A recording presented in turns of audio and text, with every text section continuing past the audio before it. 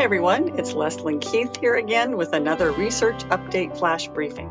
I'm the Director of Research and President of the Board for the Lymphedema Project.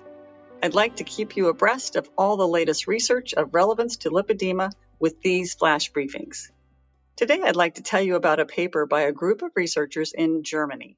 Two authors are from a German pharmaceutical company, and the third is a physician at a clinic for lymphatic conditions.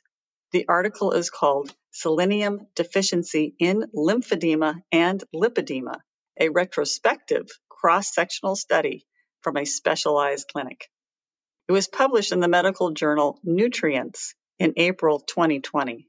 The aim of this observational study was to determine the prevalence of selenium deficiency in patients with primary or secondary lymphedema, lipedema, or lipo-lymphedema, as well as the possible influence of obesity on the selenium status in this group. Selenium is an essential micronutrient that is used for reducing inflammation and boosting immunity. Selenium deficiency may place patients with lymphatic impairment at a higher risk for infection. This may include lipedema if there is a lymphatic impairment. It has been shown previously that there is an association between selenium deficiency and obesity.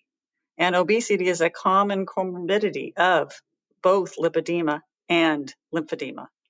The study looked at 791 patients that came to the clinic to be evaluated and treated during 2012 and 2019, or all those years in between. The clinic is the Lympho-OPT Specialty Clinic in Hohenstadt in Germany. The data included gender, diagnosis, BMI, and selenium concentration in the blood. In this sample, 198 participants had lipedema and 168 were diagnosed with lipo-lymphedema.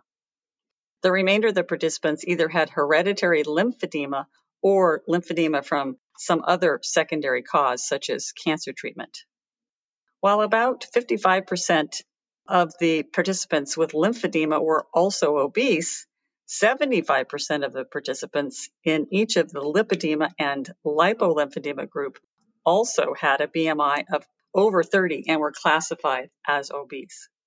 The results of this study were very interesting. So looking at the study group as a whole, nearly half had a selenium deficiency, and that was 47.5%. There was a significant difference between diagnoses with lipedema having the lowest incidence of selenium deficiency at 42%, while lipo-lymphedema showed the highest incidence at 53%. The risk for selenium deficiency increased actually 1.7 times in those participants who were also obese.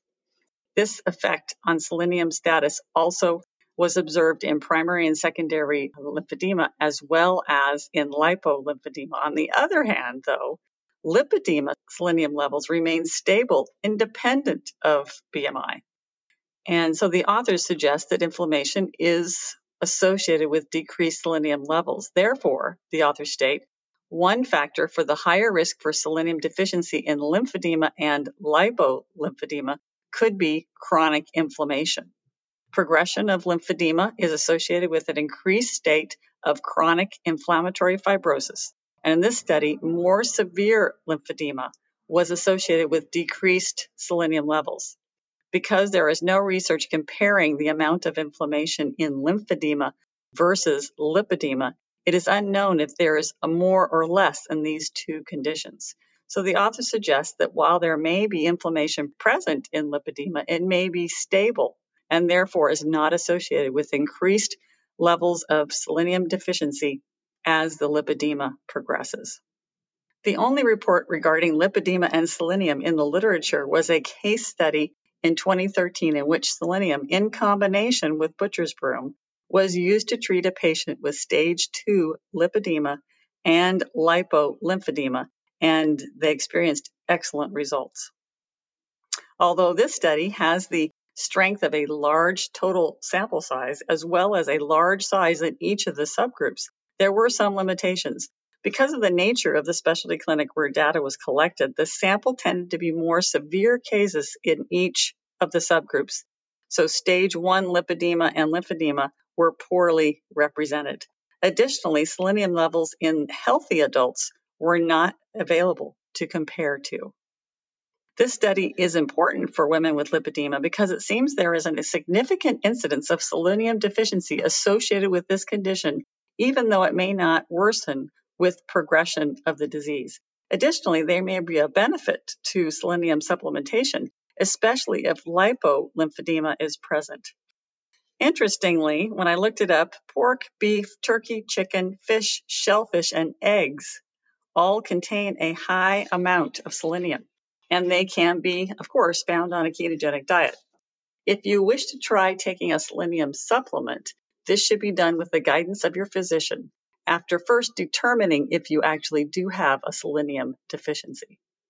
Thanks for joining me today. If you haven't already subscribed to our daily flash briefings of tips, tools, and research about lipedema, you can subscribe at Apple, Spotify, Amazon Alexa, or at this website, lipedema-simplified.org/flash, where you'll find an archive of all of our flash briefings.